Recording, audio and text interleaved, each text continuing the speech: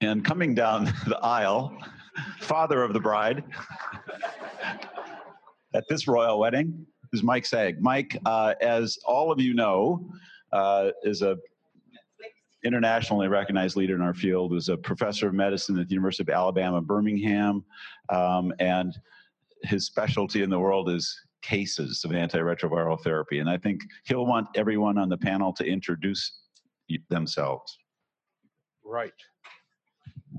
Tim, you've met. Yes. Okay. Hi. Am I on here? Can you hear me? Greetings. Hello. Hello. So I'm Turner Overton from the University of Alabama in Birmingham, and I'm the clinic director and focus a lot of my research on metabolic complications of. It's Turner Overton, and he's from UAB, and he's going to talk to us later. I think I'm on now. Yeah. Are we on, Wink? So I'm Turner Overton from University of Alabama at Birmingham, and I focus my research on metabolic complications of HIV.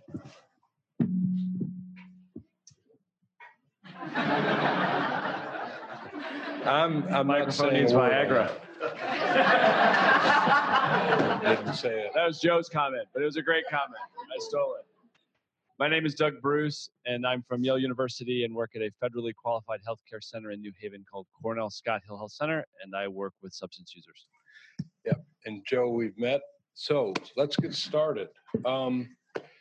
What I do in these cases is, through the course of a year, I collect questions that I get from folks, and especially those that are common and frequent, and I convert them into cases for these presentations. So you'll see that every story starts with an actual question, then I create clinical data behind it in some cases, most of them, and then we go to a question to everyone in the audience. The panel will discuss, and we'll move on. And we got about 60 minutes on the clock, so let's get going. These are my disclosures, and they are in the handouts and in the major book. Okay. Right. And we're going to talk about a whole bunch of things. These are just a few of the topics. And we'll get to, there's actually some breaking data literally from this morning on the pregnancy front. So stay tuned for that.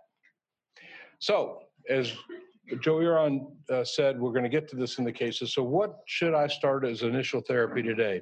So we got a 48-year-old guy who shows up with HIV, newly diagnosed. He's asymptomatic. Viral load's 28,000, CD4 count 650. He's HLA B5701 positive. He has wild-type virus, no past medical history, normal renal function. If you think he should start, he's ready to go. So here are your choices. There's some new generic tenofovir FTC, or actually 3TC, and low-dose efavirenz, which is 400 milligrams. We talked about two drugs in Joe's talk, so you could pick that. And here are your other choices. Let's go ahead and vote.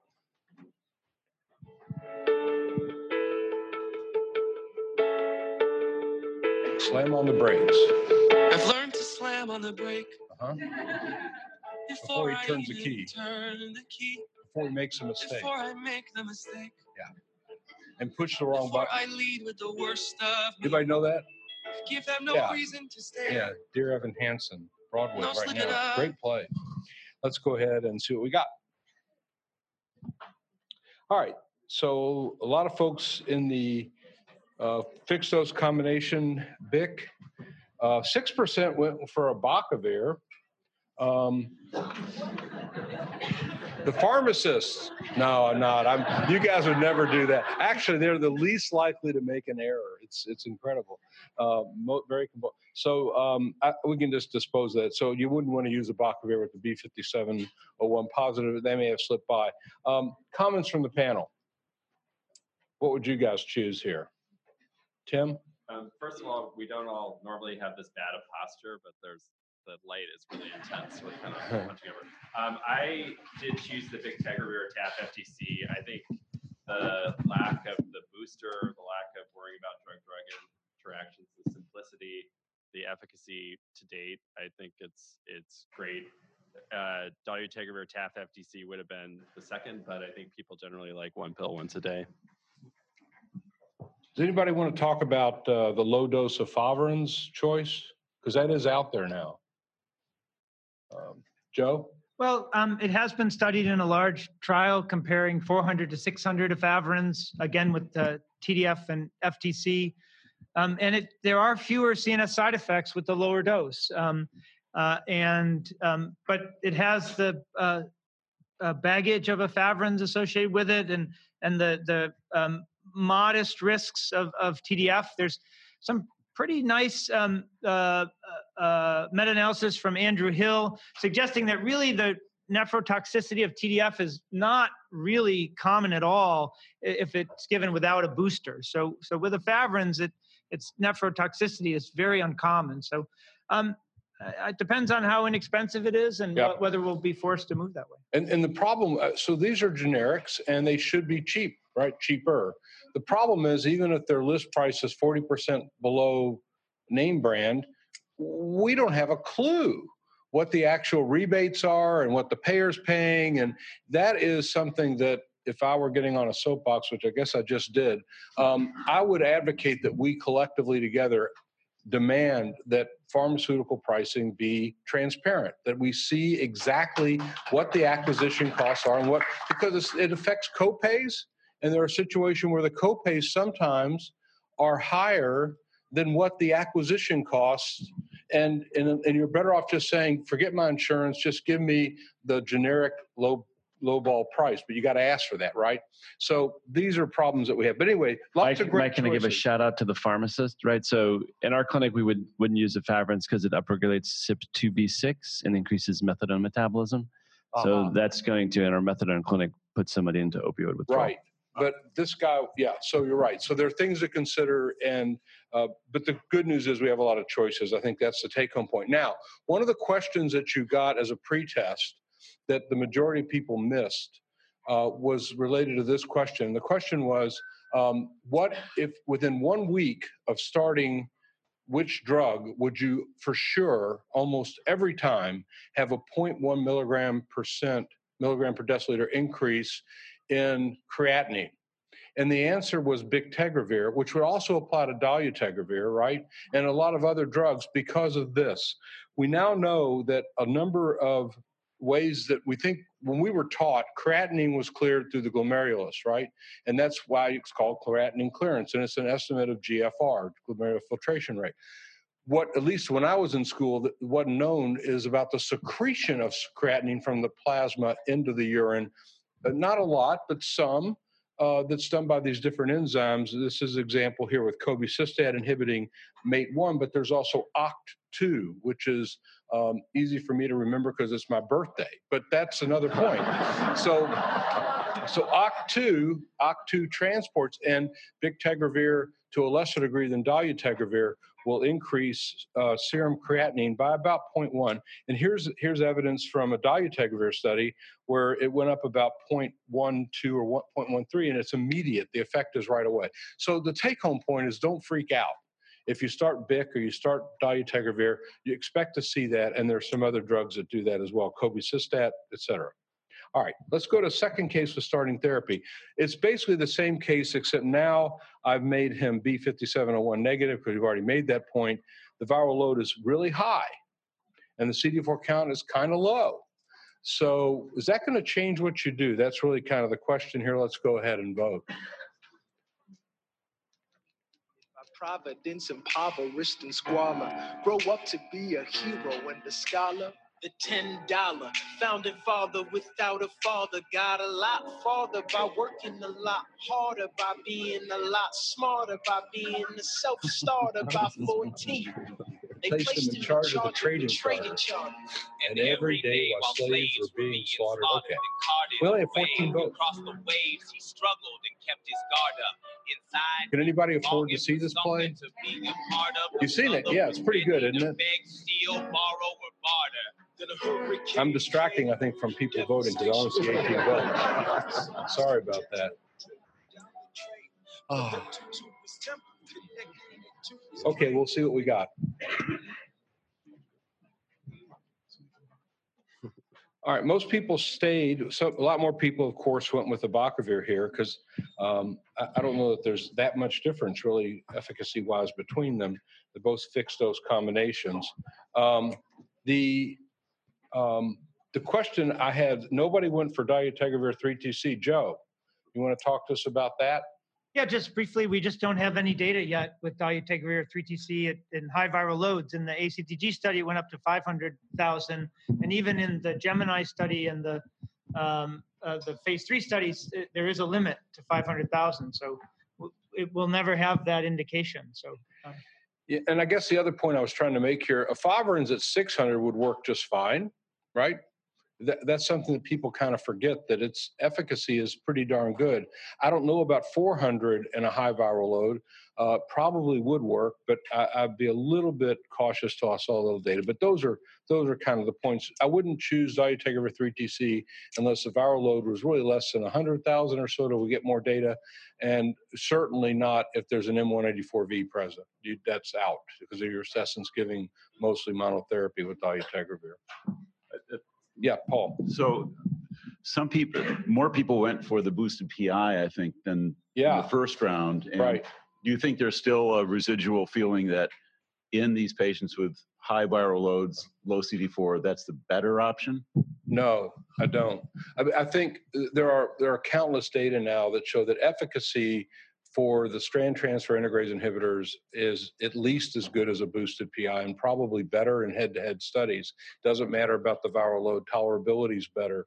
So I think that's old news. And the same thing would apply to efavirenz in a way. But so this is what I think are the regimens we're most likely going to use in the coming year. You're going to have your preference. We really don't have the dolutegravir 3TC data yet for initial therapy, but it could be emerging. And then down at the bottom, you'll see doravirine. That's a drug that'll probably be approved by October or so. And Joe told us a little about that. So good options. It's pretty cool when you think about where we've been. Notice what's not here is much in the way of boosted PI. And I think, and no boosted integrase inhibitor. This is something I find fascinating. These are the costs for drug acquisition for 1 year in sub-Saharan Africa and in low middle income countries. And my point is really, this is great because it gets medications to a lot of people, and it's making a difference around the world. I'll let you digest the other meanings in this, and we'll move on. All right, so Joe talked to us about the long-acting antiretroviral formulations. This is more of a just an opinion piece here. If you have somebody comes in, it almost doesn't matter what the story is.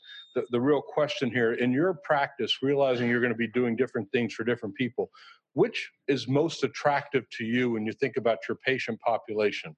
A long-acting pill formulation like the Merck 8591, that very small dose that gets a lot of viral activity that can last for weeks on end, that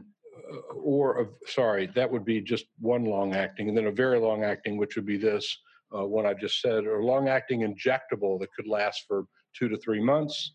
An implantable disc, where you might take a drug and formulate it, or a couple drugs and implant it, have it there for 6 months, maybe a year, and then could remove it and replace it in the clinic, and people don't have to worry about taking, or you wouldn't use them. Let's go ahead and vote. And he wrote his first refrain, a testament to his pain. Well, the word got around and said this kid is insane, man. Took up We're picking up where we left off. Send him to the mainland. Get your education. Don't forget from whence you came. And the world's gonna know your name. What's your name, man? Alexander Hamilton. Okay. All right, so it's kind of all over the map. And we'll probably have lots of different choices. There's a couple of drugs that can only be formulated as injectable, as you heard with ipilimumab. There are some like the Gilead capsid inhibitor that is incredibly potent, but it could only be given by either an implantable or some sort of injection. So any further comments on the panel there? What do you guys think?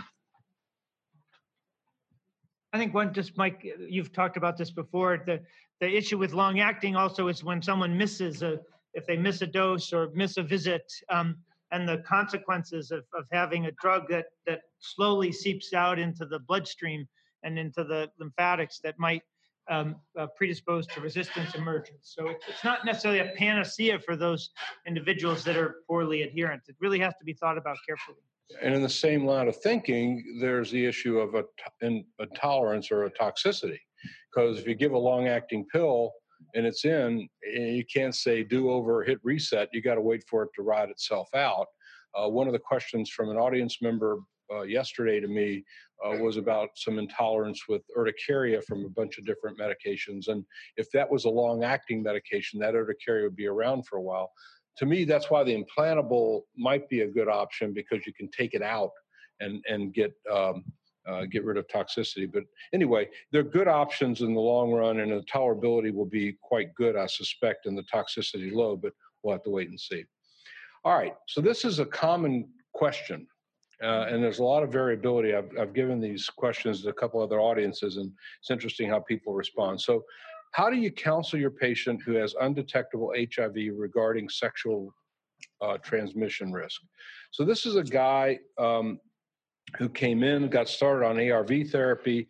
Now he's on his 3-month visit, and his viral load has gone to target not detected or undetectable, and his CD4 count is 390. So he's only 3 months in, but you're trying to, well, I won't bias you. Assuming he remains undetectable, you tell him that his risk of transmitting HIV to a seronegative partner via sex is, you can read through your options here. Let's go ahead and vote.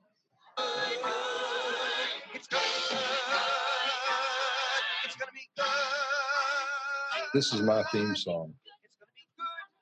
It disappeared. And it's all working just the way I knew it would. It's from Next to Normal. Just waiting for the phone to ring. It's good. It's gonna be great. It's gonna be great. Okay, let's see how many people don't like the question. Only 4%. That's better than usual. Okay, so Turner, what do you do here? How do you counsel these folks on the U equals U front? Yeah, I mean, I think there is good data to suggest that the level of viral load correlates with infectivity. I mean, Tom Quinn published data years ago from sub-Saharan Africa that illustrates people with a viral load less than 1,000 virtually don't transmit sexually. So I think you can, and then the Swiss have already taken the position that there's for a monogamous couple, when the HIV positive partner is suppressed, that there's no risk, and they don't say there should be any extra measures taken. You know, I like to counsel my patients that there's virtually no risk, although we can't be certain, and there's always the possibility that could happen. But they can feel confident that is the category they fall into. My bigger concern when I'm counseling patients is to counsel not just about HIV risk, but other STIs, and then their risk to acquire an HIV that's potentially resistant if they have another partner. So, you know, I use it as a reinforcing technique for safe sexual behavior, and still say there may be a role for condoms for them. Right. Tim, how's that playing out for you in New York? I mean, to me, I think it's very interesting because there seems to be an impact on HIV stigma with the U equals U, so that I think there's a broader sense in the community about the safety of sex with someone who's undetectable. So I think that between that and PrEP, there's just a lot of the stigma related to HIV infected people, at least in New York, is declining, which is great. Yeah. It's part of a big package of safer sex, as Turner said. Right. I think all those are the points that I wanted to make. One other, I guess, is that to me, it's also empowering for the patient, and it reinforces adherence behavior, because they're not only doing it for their own health, they're doing it for some degree of some stigma reduction, internalized stigma for sure, but also the sort of feeling that they may be at risk to someone else. And that's reassuring that the data are now supporting that. And there are lots of campaigns now, U equals U, and the the CDC has done even focus groups, and a lot of clinicians are uncomfortable saying you have zero risk, although that's a pretty clear message. So the concept of virtually zero or essentially zero, some sort of qualifier that says it can't be absolute. And I think that helps us. And have you all found that helpful to you in your practices for the most part? Hadn't used it very much? Yeah, okay. Now, this is another common question that I get is if a patient has a baseline M184V, when you start to, for initial assessment, how do you deal with that? So this is a woman who comes in newly diagnosed, and she's got 128,000 copies of virus, and her CD4 count is 350. The other labs are normal, B5701 negative. She's got an M184V mutation, which is kind of unusual, but I made it this way just for the sake of argument. You could throw a K103 in if you want to. No children at this point, doesn't plan to become pregnant. She's okay to start therapy if you think she should. So here are your choices. They're very similar to, in fact, identical to what we had in the first case. So give you a second. Let's go ahead and vote. Have you been writing those letters to yourself? Dear Evan, girls won't fall apart. Maybe this year we decide we're not giving up before we've tried. This year we make a new start. Hey, I know. You can go around today. Anybody recognize this? To sign your cast. It's the beginning of Dear Evan Hansen. Anybody got a map? It's a great song about a mom dealing with her adolescent child. Like, how the hell do you do this? How do you raise kids who are adolescents? There's no map. Sorry. Let's go ahead and see what we got. All right. Interesting. A lot of folks like the dolutegravir 3TC in this setting. Joe, you want to comment? Yeah, I worry that we gave people the wrong message there.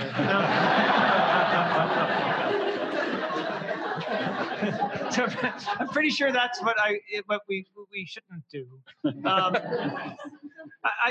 Tim presented that study that I think is really interesting. That people who are already suppressed can appear to stay suppressed on dolutegravir 3TC, but I don't think any of us would really do that intentionally. No. And if someone's viremic and has a M184V, I wouldn't expose them to dolutegravir alone or with the partial activity of 3TC. So I think we have pretty good data on a boosted PI in this setting of transmitted drug resistance. And also, I think, as I mentioned, the integrase plus TAF and FTC or tenofovir and either FTC or 3TC would probably work very well in that setting. Yeah. Notice how I give the negative responses to the panel anytime the audience goes in a direction that we are. So the low dose efavirenz could be a good choice here, assuming that you go that direction. You can feel that you're going to have some cost advantage, but I think mostly integrase inhibitor up front will be the way to go. And the key thing here, we'll talk about it in another case about pregnancy, but if she were pretty certain she wanted to become pregnant, that'll be a little bit of a different twist that we'll get into in a moment. Mike? Yeah. So one available drug that's not been on your list is the fixed dose of dolutegravir rilpivirine. Yes. And would that not be a reasonable It could choice? be one to switch to, but again, I think that's one where there's no upfront data on using it, although it could be good. It could be really good. Just got to wait and see. Those studies are underway, I think. Turner. I just want to make one comment about the dolutegravir abacavir 3TC selection, in that there may be some resistance conferred with the M184V or abacavir. So I really have concern when we see a lot of M184V and we discuss it with our fellows, and it just makes me concerned that you have functional monotherapy and you may get 1.5 drugs with the 3TC, but I worry with the M184V you're going to knock out both 3TC and abacavir. Yeah, thanks for that. You're right. I've meant to mention that. That's a great pickup. Okay. Now this is this is for the resistance mavens in the audience, and for the rest of you, I apologize, but this was a real case that came up back in February, and it was a bit of a dilemma for us in the clinic. So the patient treatment experience shows up with an S140G, that's an integrase inhibitor mutation. So 30-year-old guy who had originally presented with the same kind of viral load CD4 as the last guy. Got started on fixed dose combination elvategravir with TAF, and but now has regimen failure with 2 viral loads above 1,000. And you get sent off a genotype, and it has an M184V, but this peculiar S147G. So now what do? Do you go to dolutegravir once daily, twice daily? Do you keep them on what they're on? Do you switch to bictegravir, go to raltegravir? Go ahead and vote. The patient wants to stay on an integrase inhibitor. Yeah. Run away! Run away! Run away! Run away! Run away! Oh. Run away from the stench and the trenches. Run away! Run away! From these horrible, nasty trenches. These frogs with their terrible prattle. I'm fighting a battle with cattle.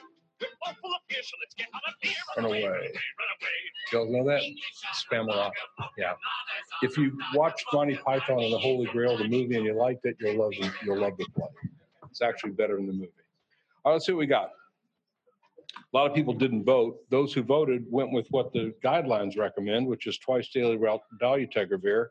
Comments from the panel at all? Joe? Yeah, I honestly had to look this mutation up, but it is a mutation that's seen with elvitegravir, and at least in vitro doesn't confer any cross resistance to the other integrase inhibitors. So this is a situation where you have a patient that maybe is having trouble with some adherence, and you have to choose between the twice daily regimen versus knowing that dolutegravir probably once a day would work, and there's also 1A4V, so you know the FTC is not going to be fully active. So I think it's a tough choice. I'd be curious to know what you decided, Mike. Yeah. So as Joe just said, if you look at the guidelines, they say they don't distinguish. They just say if you've got any integrase inhibitor mutation, you're going to treat with integrase inhibitor. Dolutegravir is the go-to drug. You got to use it twice a day. It kind of takes, if you're going to follow that logic, it takes bictegravir out because it's only co-formulated with TAF FTC, and you can't really double its dose easily because it's not, you can't get it individually. So dolutegravir twice a day would be the sort of standard per the HHS guidelines. However, we did look it up like Joe suggested, and you'll see that it's unique to elvitegravir. And I checked with the folks at Gilead, and they confirmed that it's not really a mutation for bictegravir either. And I think a good rule of thumb is you can sort of equate dolutegravir and bictegravir together. There's some subtle differences in its metabolism, like glucuronidation makes difference with metformin for dolutegravir, et cetera. But they're more or less the same in a lot of ways. But this mutation, this 147G, is kind of unique to elvitegravir. And so then to sort of as a tiebreaker, we went to the Stanford database, and they more or less agreed with the concept that it's a non-polymorphic mutation, meaning that it can cause resistance to elvitegravir, but it does not reduce raltegravir or dolutegravir susceptibility. So what to do? I was really on the fence because I was leaning towards recommending once a day. And then I thought, well, maybe if we give the patient twice a day and they skip that afternoon dose, it won't matter. They would have been on once a day anyway. But the patient and the provider both said, well, you know, we kind of think once a day is okay. So we did. And so far, now we're 4 months out, the patients remain suppressed. So, so far, so good. But the problem is, how did he get there in the first place? And it was probably because of inadherence. And our hope is that maybe there was some intolerance from the cobicistat that's now out of the picture. And maybe it was an intolerance that caused the inadherence. But we all know that that's kind of wishful thinking, but we'll follow. I just want to make one point about the elvitegravir. I mean, this is an example of why I don't think that people should prescribe it as initial therapy. I think between that and the drug interactions that happen all the time with the boosters, I just don't see why someone would start with that regimen these days. That's right. And the guidelines panels agree with that in the more modern iterations. Okay, another question. Seems like we're starting therapy on everyone. We just saw some data from Croy that Tim presented. What about starting it right now, immediately? right? So you got the same guy who shows up, except this time he's in the ER, just diagnosed from a rapid test, sort of confirmed with the antigen antibody test. The RNA, of course, is unknown. The CD4 count, B57 is unknown. Genotype is pending. He's okay to start his little shell shock because he just diagnosed. What's your timing going to be? Are you going to ideally start him right now in the ER? Are you going to wait a couple of days, get him right into the clinic? Sort of chillax a little bit the next 2 weeks within the next 2 to 4, or some other option. Go ahead and vote.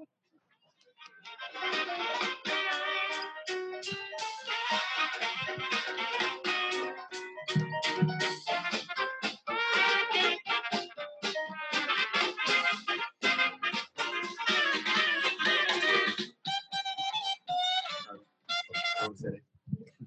Wrong city. It's embarrassing. Yeah, that was a Chicago for Chicago. Okay. All right. What do you guys think? Dr. Volberding, your city went after this in a big way. Because of that, I said number one. I wouldn't do it exactly like that, but we would start the person that same day.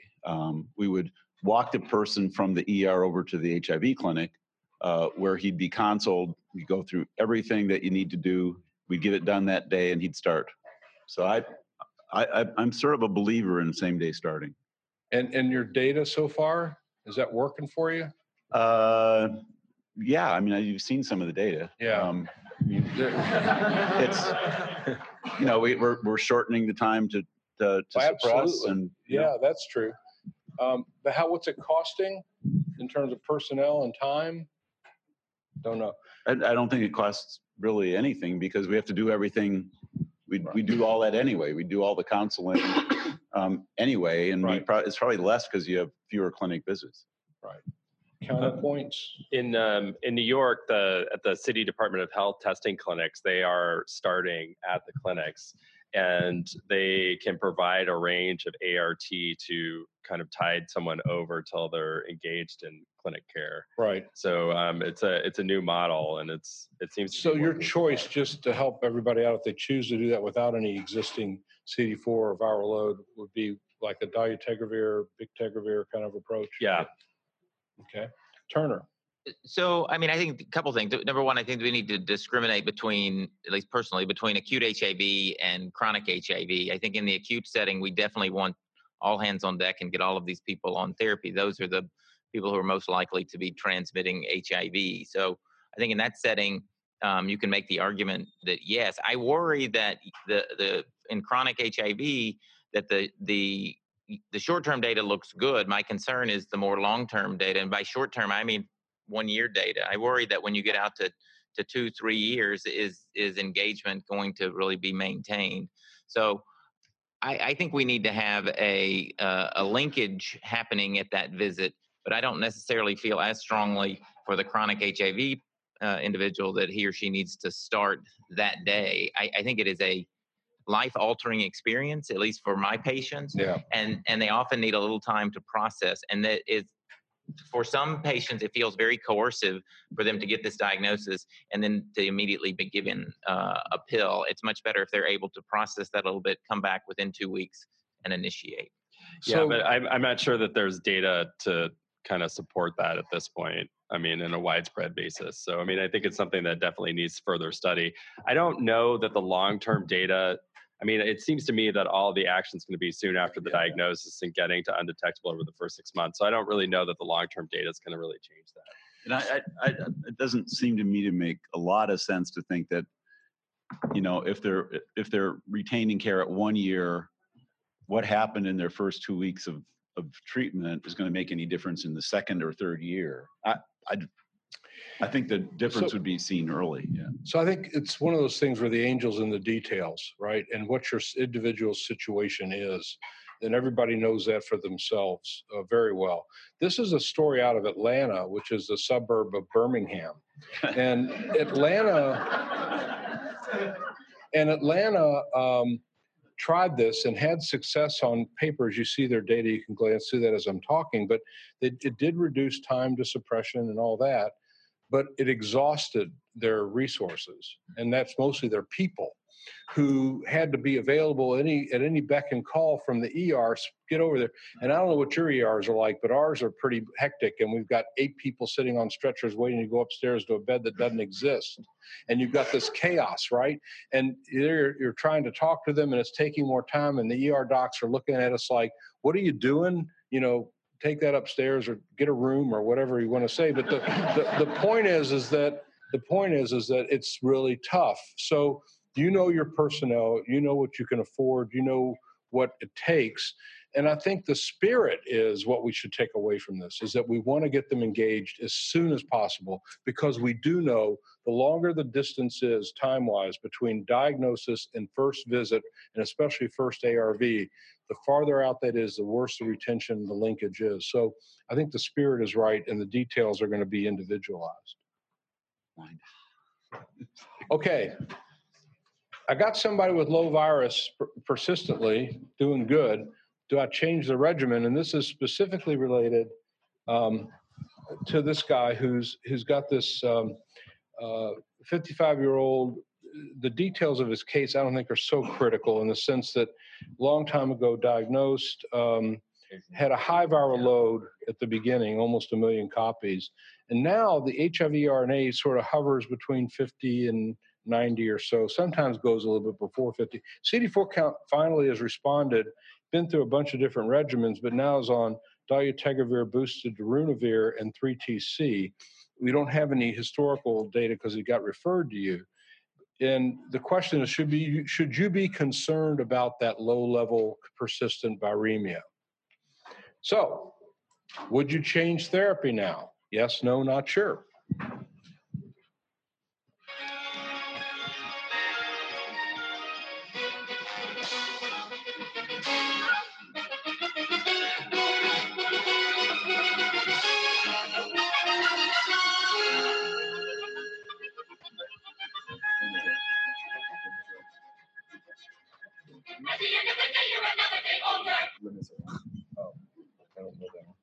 Okay, let's see what we got. All right, so most people wouldn't. A fair number sort of not sure. 22% would change.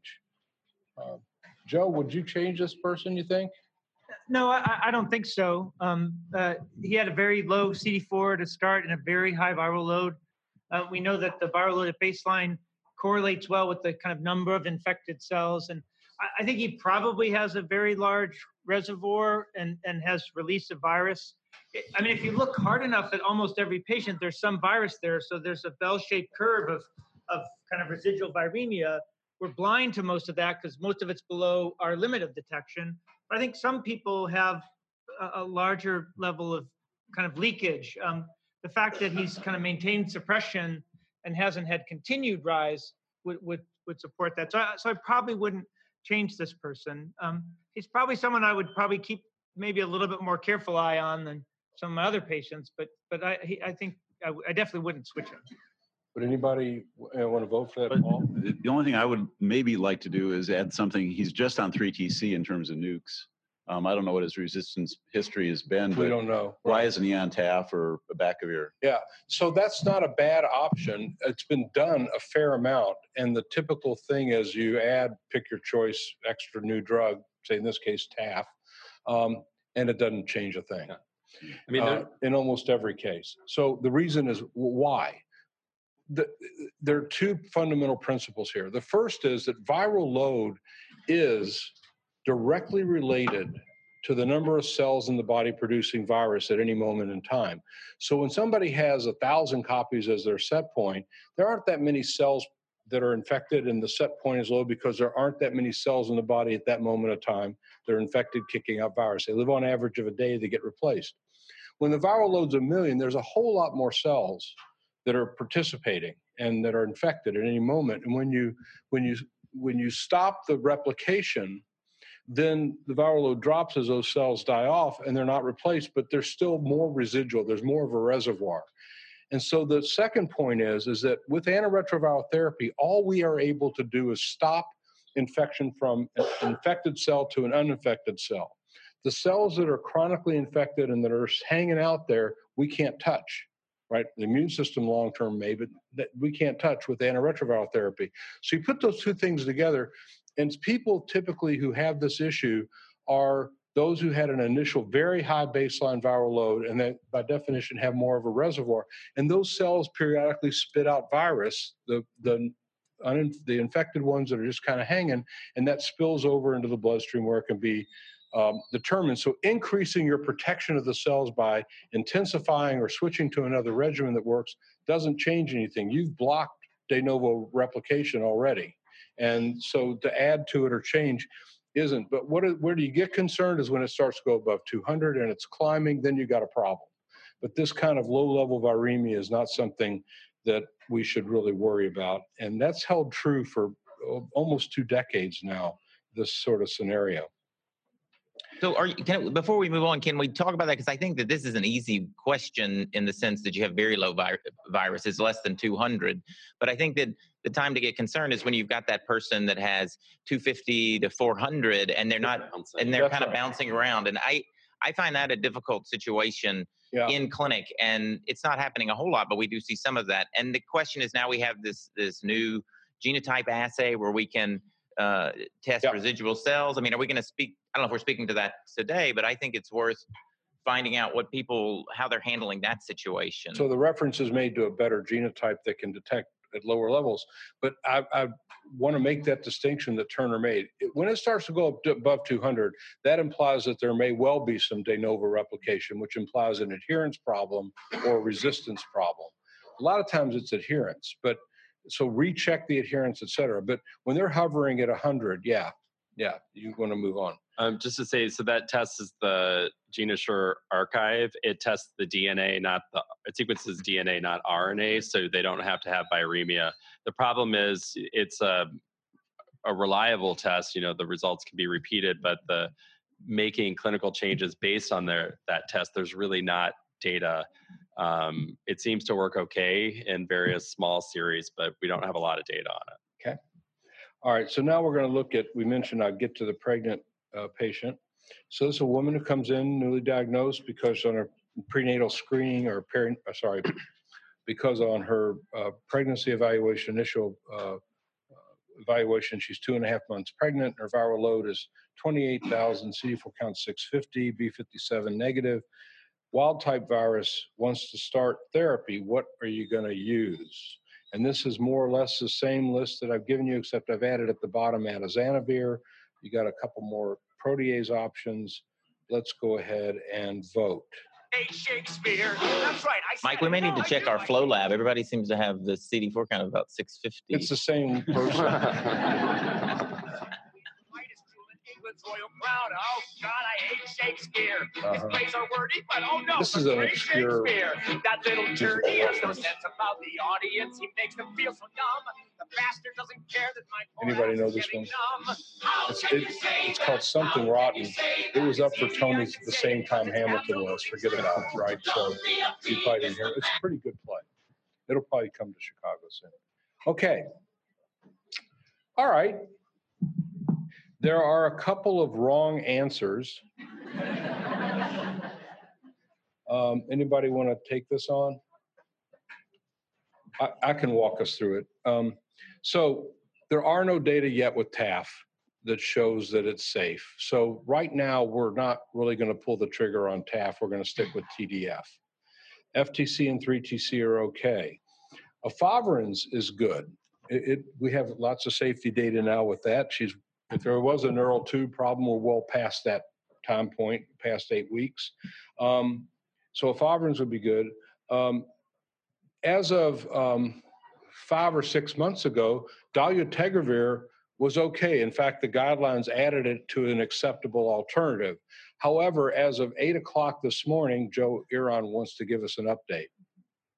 Yeah, no, so in a study in Botswana, it actually was presented this summer, if a woman is pregnant and starts dolutegravir, there doesn't seem to be a problem. But recently, literally within the last week, there are data looking at women who conceived while on dolutegravir, and there was a higher than expected incidence of neural tube defects in infants. It was 4 out of 426 infants born of mothers who conceived while on dolutegravir. So there's an FDA alert, the European EMA alert. So it doesn't exactly apply to this case, but there's now a warning to clinicians that if a woman is thinking about pregnancy, that you would not use dolutegravir in that setting.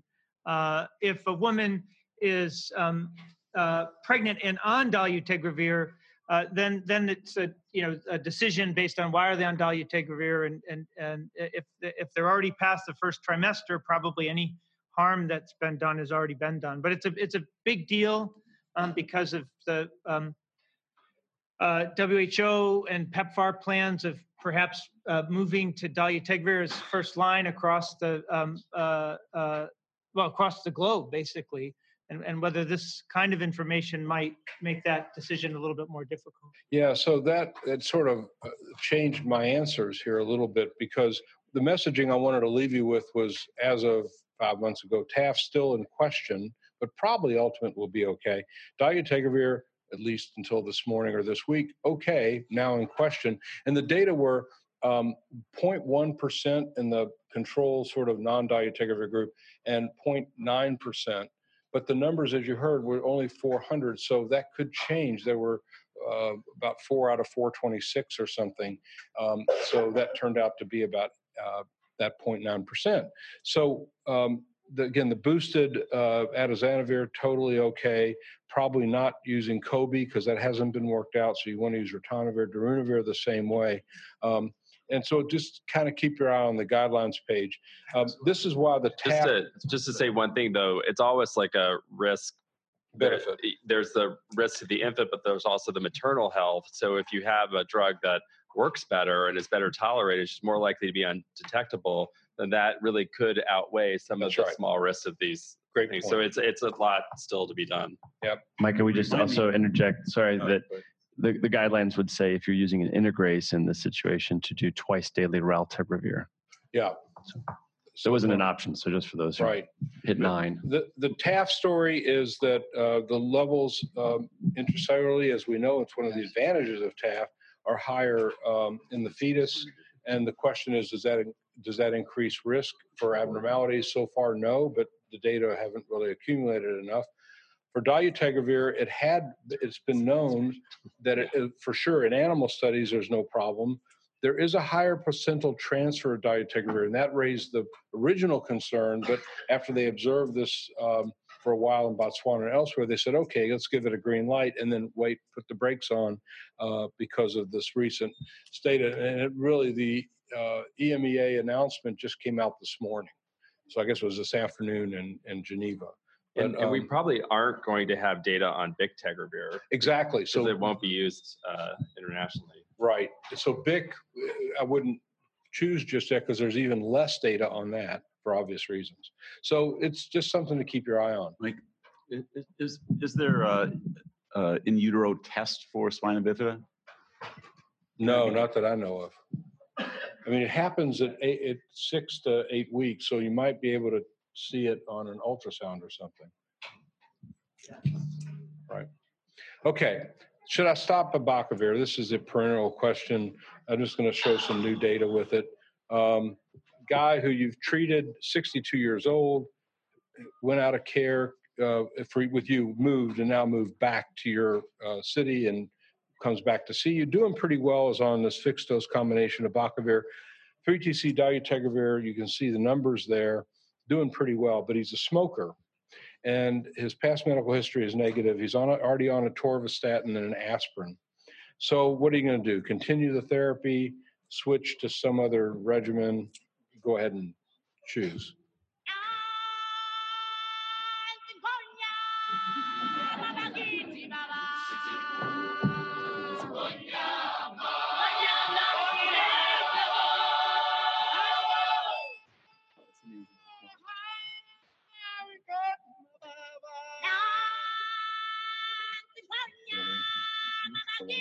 Oh, yeah.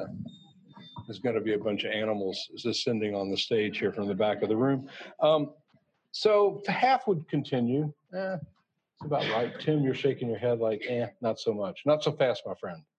I just think we have the data we have, and we're probably not going to have anything more definitive. So I just, in this person whose risk is what, 10 to 20% over 10 years for a heart attack, I would feel uncomfortable continuing them on abacavir. I don't see a compelling reason to do that rather than switching them to TAF.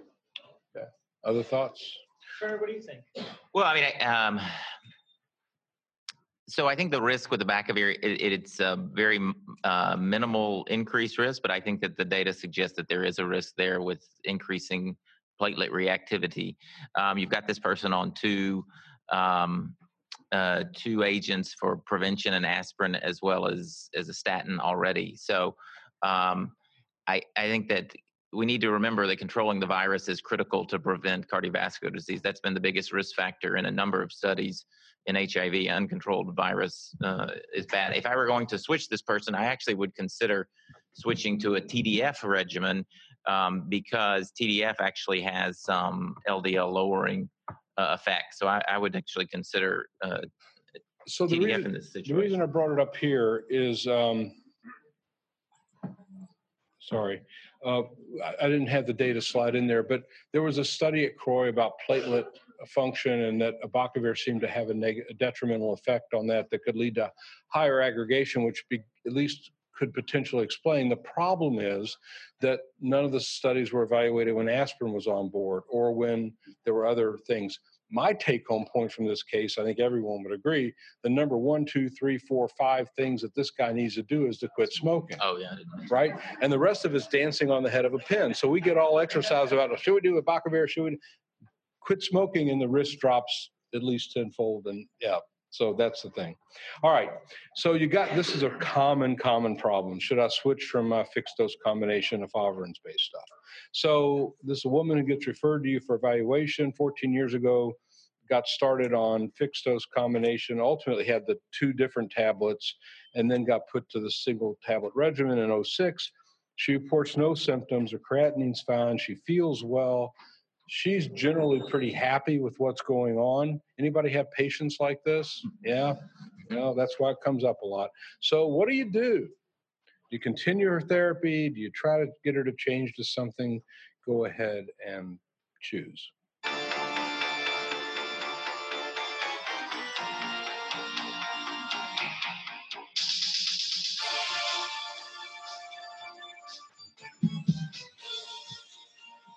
The Phantom of the Opera is there inside your mind. Okay, let's see what the Phantom tells us. Okay, it's another one of those 50-50 kind of deals. Doug, when you're in your clinic with, you mentioned this earlier about efavirenz, you would definitely be trying to get her off of that. Is that right? Well, once you're on efavirenz and methadone, you're fine. Okay. Right. So we wouldn't need to change it for that reason. Okay. I do worry about drug interactions, and so I actually chose changing her to the 2 nukes and integrase inhibitor. Does anybody on the panel want to take the pro or the con? I just think we need the DEXA scan result, because that would be a major reason to switch. Okay. And if the DEXA is okay? Then I would just leave it up to her. If she, some people just are really uncomfortable switching, and I've kind of forced some people to switch, and it often doesn't go that well. See, I told you I hated that medicine. Put me back. On the other hand, we've all had experiences too of taking people off drugs that they think they're tolerating well, and then they say, God, I feel much better. Mm-hmm. So she could very well feel better switching off. So you can kind of tell that the panel, the point of this is just to kind of air out issues. And if you walk away with nothing more than they don't know any different than I do, that's okay. That's kind of the point. So we're all in this together, and in some cases there's definitive right and wrong, and a lot of times there's just shades of gray that are tough. Okay. This is my last question. Oh, there's 2 more, sorry. Should I recommend coming off of disability from a fully functioning patient? Anybody get that question?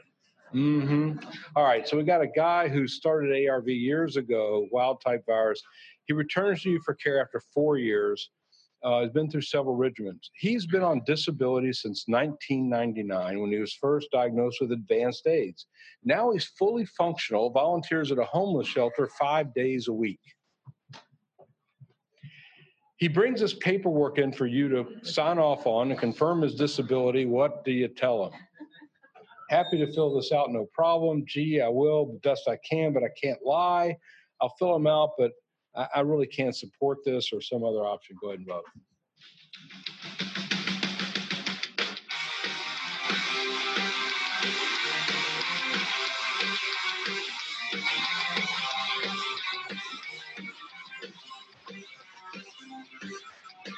How do you document real life when real life's getting more like fiction? Everybody recognize that? That was Rant. Yeah, Rant. Okay. All right. Again, I don't know. I can argue this with equipoise either way. Turner, what do you do here? Well, I try to have a conversation with the patient. I mean, I think it's a challenging situation, but I like the answer that most people agreed with. I mean, try to talk to the person about these disability forms. We'll fill them out, but I mean, need to tell the truth. I think this is a big challenge. I mean, we have many patients who presented when they were disabled, but now they're fully functional. I think one of the big challenges in the aging epidemic that we haven't really talked about is social isolation. Now, this guy actually is engaged, which is good. Disability facilitates people remaining disengaged and actually will contribute to ill health. But it is much like the opioid epidemic. It's a very challenging problem to broach, and it's going to cause some discord in your clinic. But I think we need to be getting people off disability, so we make that argument. So Doug, then Paul. Oh, so I think one of the complicating factors is that we're looking at disability as a binary thing. And so here's somebody who in 99 went on disability. It's been almost 20 years. So this doesn't take into fact what skills does he have, what job opportunities are available. If we deny the disability and we take it away, what's going to happen? So for a lot of my patients, they don't have the skills or the other things, and this is their main way of surviving. And it also provides their health insurance and the other number of things that are important, and continuing access to medications. Right. So I don't want to lie. So I did number 2, GA support it, but I'm not going to lie. Yep. But I do think that, there are huge social implications for this as well. Yeah. Paul, you were on the National Academy of Medicine panel for I this. still am. Enlighten us. So the doc does not determine disability. SSA determines disability. And they might look at what you say. They might go along with what you say, or they might not. They're going to look at the whole patient, the whole record. And so you don't give disability to somebody. You don't take it away, no matter what you put on the form. So I would say be honest on the form and let SSA decide whether or not they think the person is disabled. They'll probably leave him on it, I would guess. So in presenting this to audiences at different locations, I've really my initial reaction was, oh, come on, this guy's working, let him go. But they brought up a couple interesting points, some of which have already been made. Is the guy really capable of going out? The skill sets that maybe kept him gainfully employed in the mid-90s might not be applicable today, and computer technology, et cetera.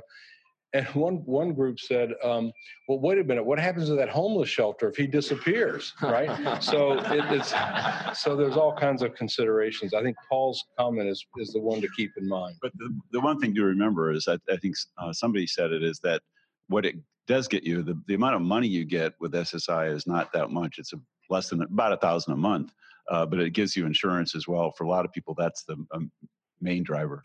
So this is to fill out insurance, these disability forms for, their work. I mean, it might not just be Social Security, Paul. It might be they were employed by IBM before, or so those forms come to me too. And there's also this kind of level of honesty, right? Like, fatigue, diarrhea, concentration. Do you choose to focus on those problems because they exist or not? I mean, if living in North Carolina, to lose your insurance is a big deal. Big deal. So very careful about how I fill out those forms. It's nice to know that maybe I don't have much say in it, but. So we have time for one more question. This is a softball down the middle of the plate for Doug Bruce. So, and we're going to hear about this in the last talk today. So I wanted to set it up. So how do I manage a patient who's on chronic opioid therapy for chronic neck and shoulder pain? Anybody have a patient like that? Here we go. So this is the same guy, yada, yada, except this time he has chronic neck and shoulder pain over 5 years. He's got some osteophytes and foramen narrowing, but no indication for surgery. Somebody else started him on MS Cotton twice a day for over 4 years ago with morphine IR for breakthrough. Now he says he needs more because it's just not working anymore and needs a higher dose. And he wants you to write, because he got this from the other doctor who was so much better than me. And if you were a good doctor, you'd write it. Okay, so would you continue the regimen as is, giving some maybe non-steroidals or something to augment, increases morphine, reduces morphine, changes regimen to fentanyl patches, go to methadone or some other option? What would you do here? Go ahead and vote. Gorgeous day. So I told them we'd only have a half day this morning, and they were quite pleased until I told them we'd have the other half in the afternoon. Welcome to the wildest weather that you've ever heard of, where everyone is nicer, but it's never nice above. Welcome to the farthest place you'll get from Disneyland. I have to have full disclosure. One of my conflicts is that I represent the theater district of Broadway, and so what we've heard today, this has come from Away, which is a fabulous play. It's subtle and really rich and meaningful. Band, we heard from Dear Evan Hansen, Hamilton, a lot of good stuff. Okay, Doug, I'm going to let you take us to the house on this. So, what would you say in about 2 minutes? In 2 minutes, everything you need to know about pain.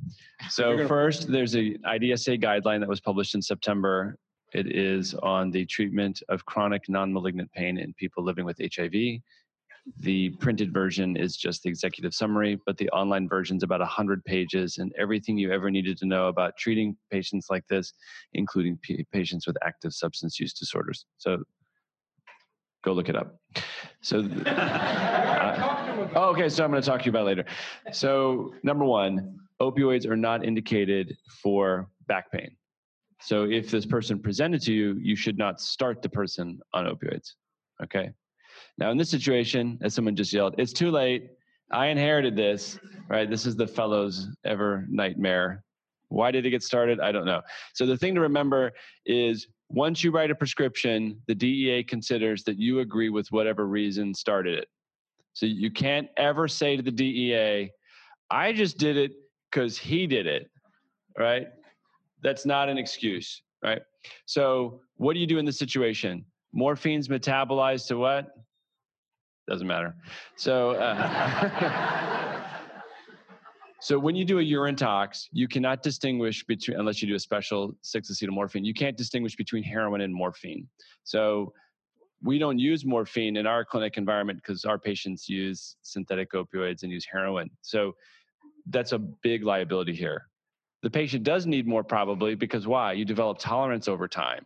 And so just because the patient says I need more, doesn't mean that the patient's a drug user seeking more drugs or trying to sell them or divert them. It could mean that really my pain's not under control. So what I would do in this situation, I would use methadone. Methadone can be prescribed off-label for the treatment of chronic pain. It is a very long half-life. It needs to be dosed 3 to 4 times a day. And you can put this person on a very structured taper over a protracted period of time. Right, so good tapers aren't fast. Good tapers are, and depending on the dose, could be up to a year in this patient. And the big thing this patient's going to need is cognitive behavioral therapy or some other form of therapy, potentially SSRIs or other treatments for depression, which tends to be very common in the setting, and a lot of support. Yeah, the physical therapy is key. I mean, for back pain especially. So right? it depends on what's causing the back pain. Physical therapy can be helpful. There are also other things that can be very helpful. There's data on yoga, acupuncture, mindfulness therapy. There's a lot of things. Again, see the guideline. There's a lot of data. One quick question, Doug. You just, in the same breath, said methadone has a long half-life. It's dosed 3 to 4 times a day.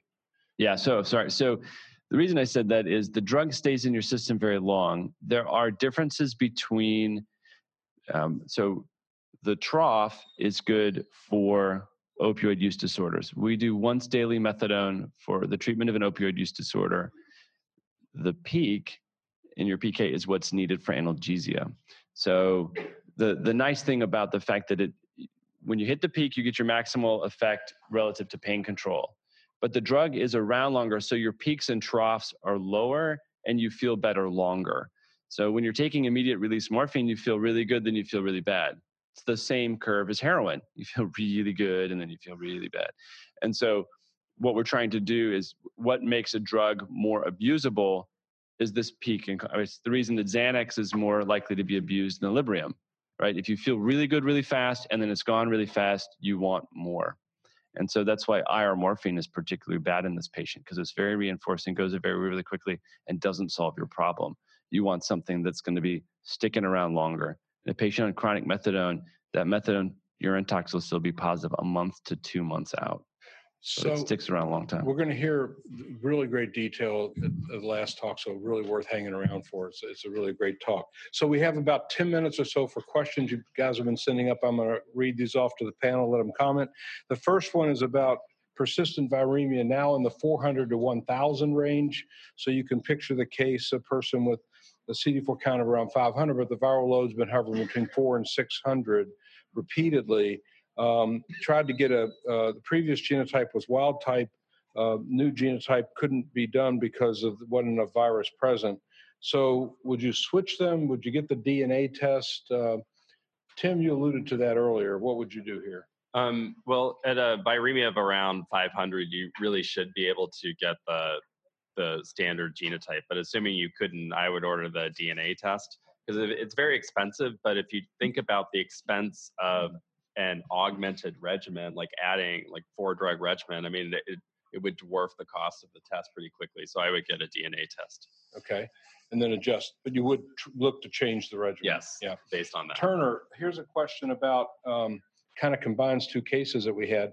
Somebody who's got that low level viremia of say 40 to 80 persistently, but then what's your messaging to them about transmission of the U equals U?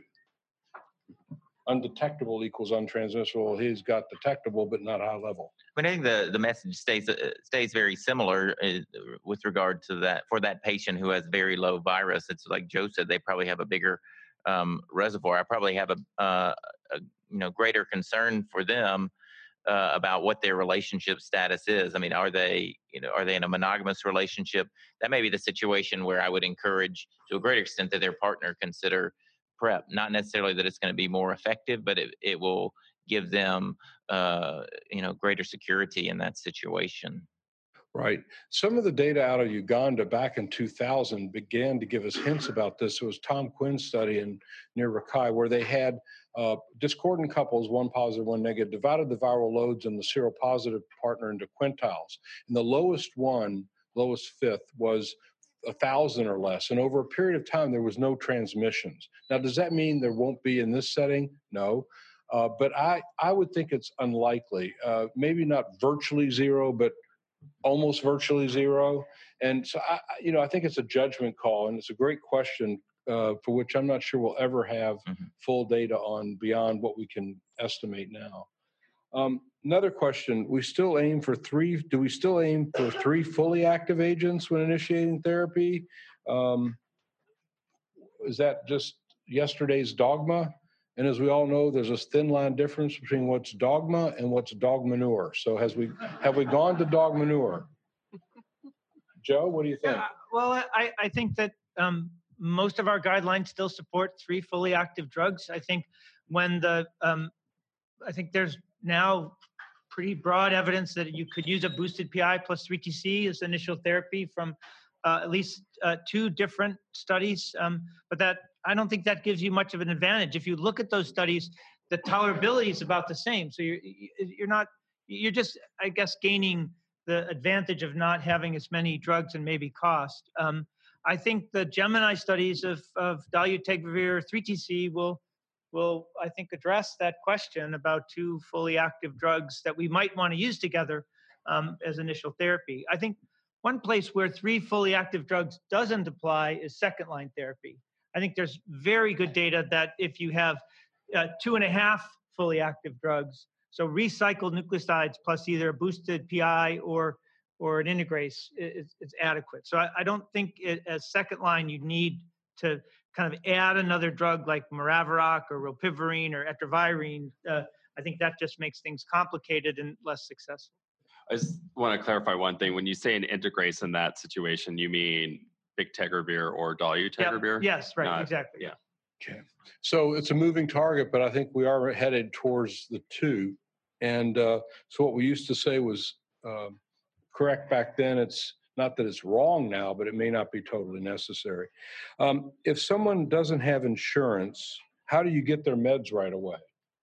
So someone's in the ER and you got to call in the social worker paratroopers. What are you going to do?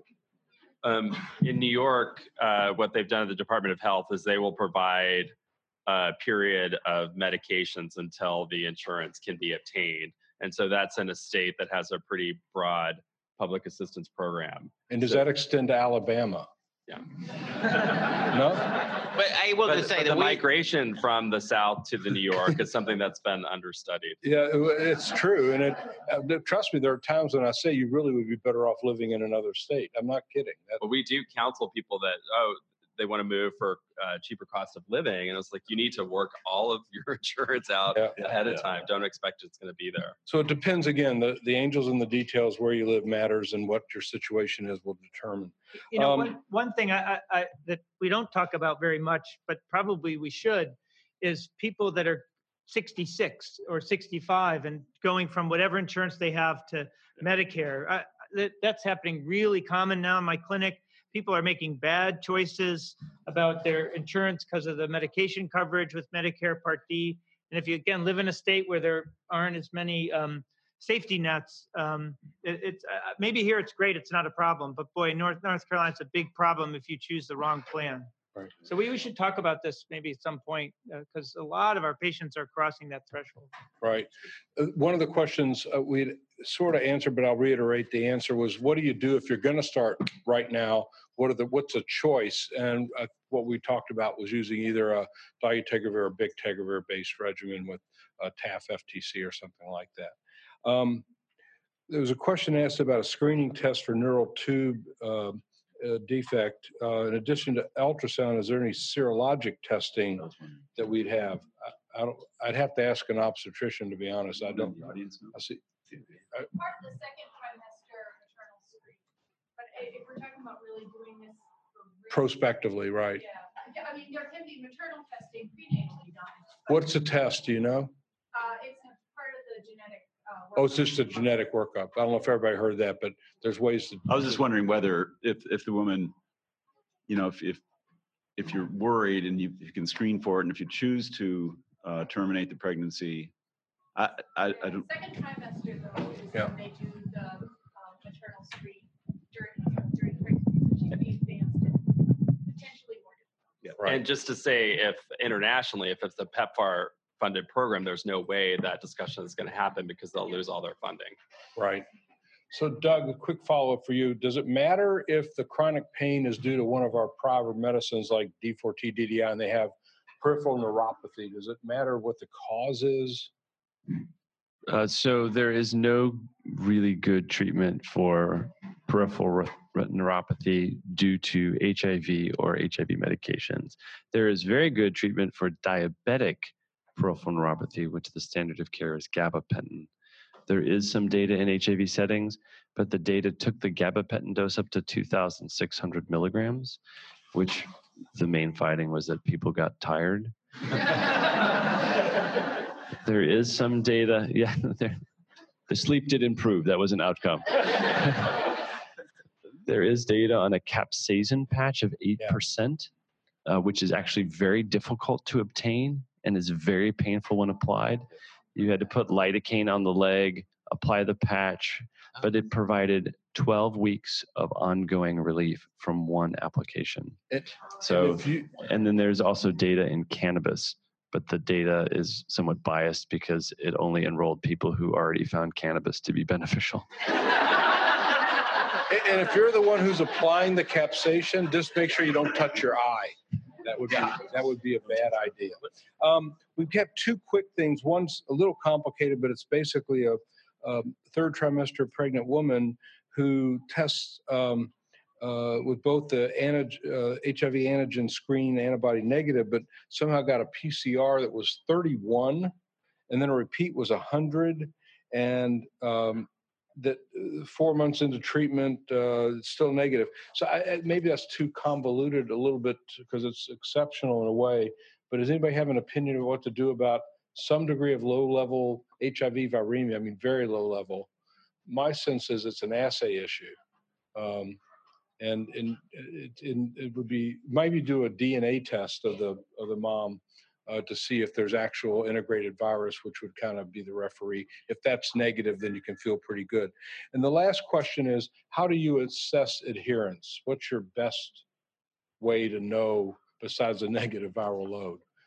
How do you know if somebody's taken their medicine? Tim? Well, I guess if they have a negative viral load, I guess I don't really care otherwise. But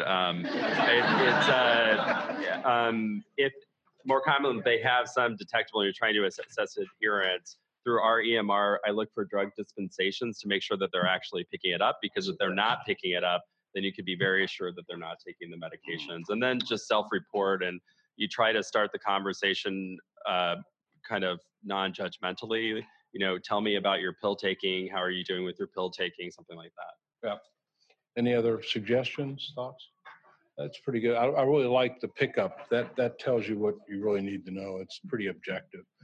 Well, thanks for hanging in there with us for the last hour and 15 minutes, and thanks for coming off over the top. So, box lunchtime. It's box lunchtime, and keeping up with so here we are looking at what time do they come back? What time do they come back? Yeah, we're early. Yeah. It's good. So I worry about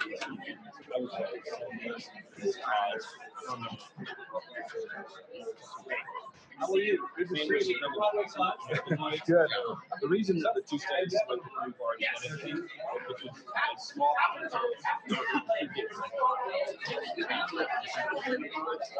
once that happens, you're done.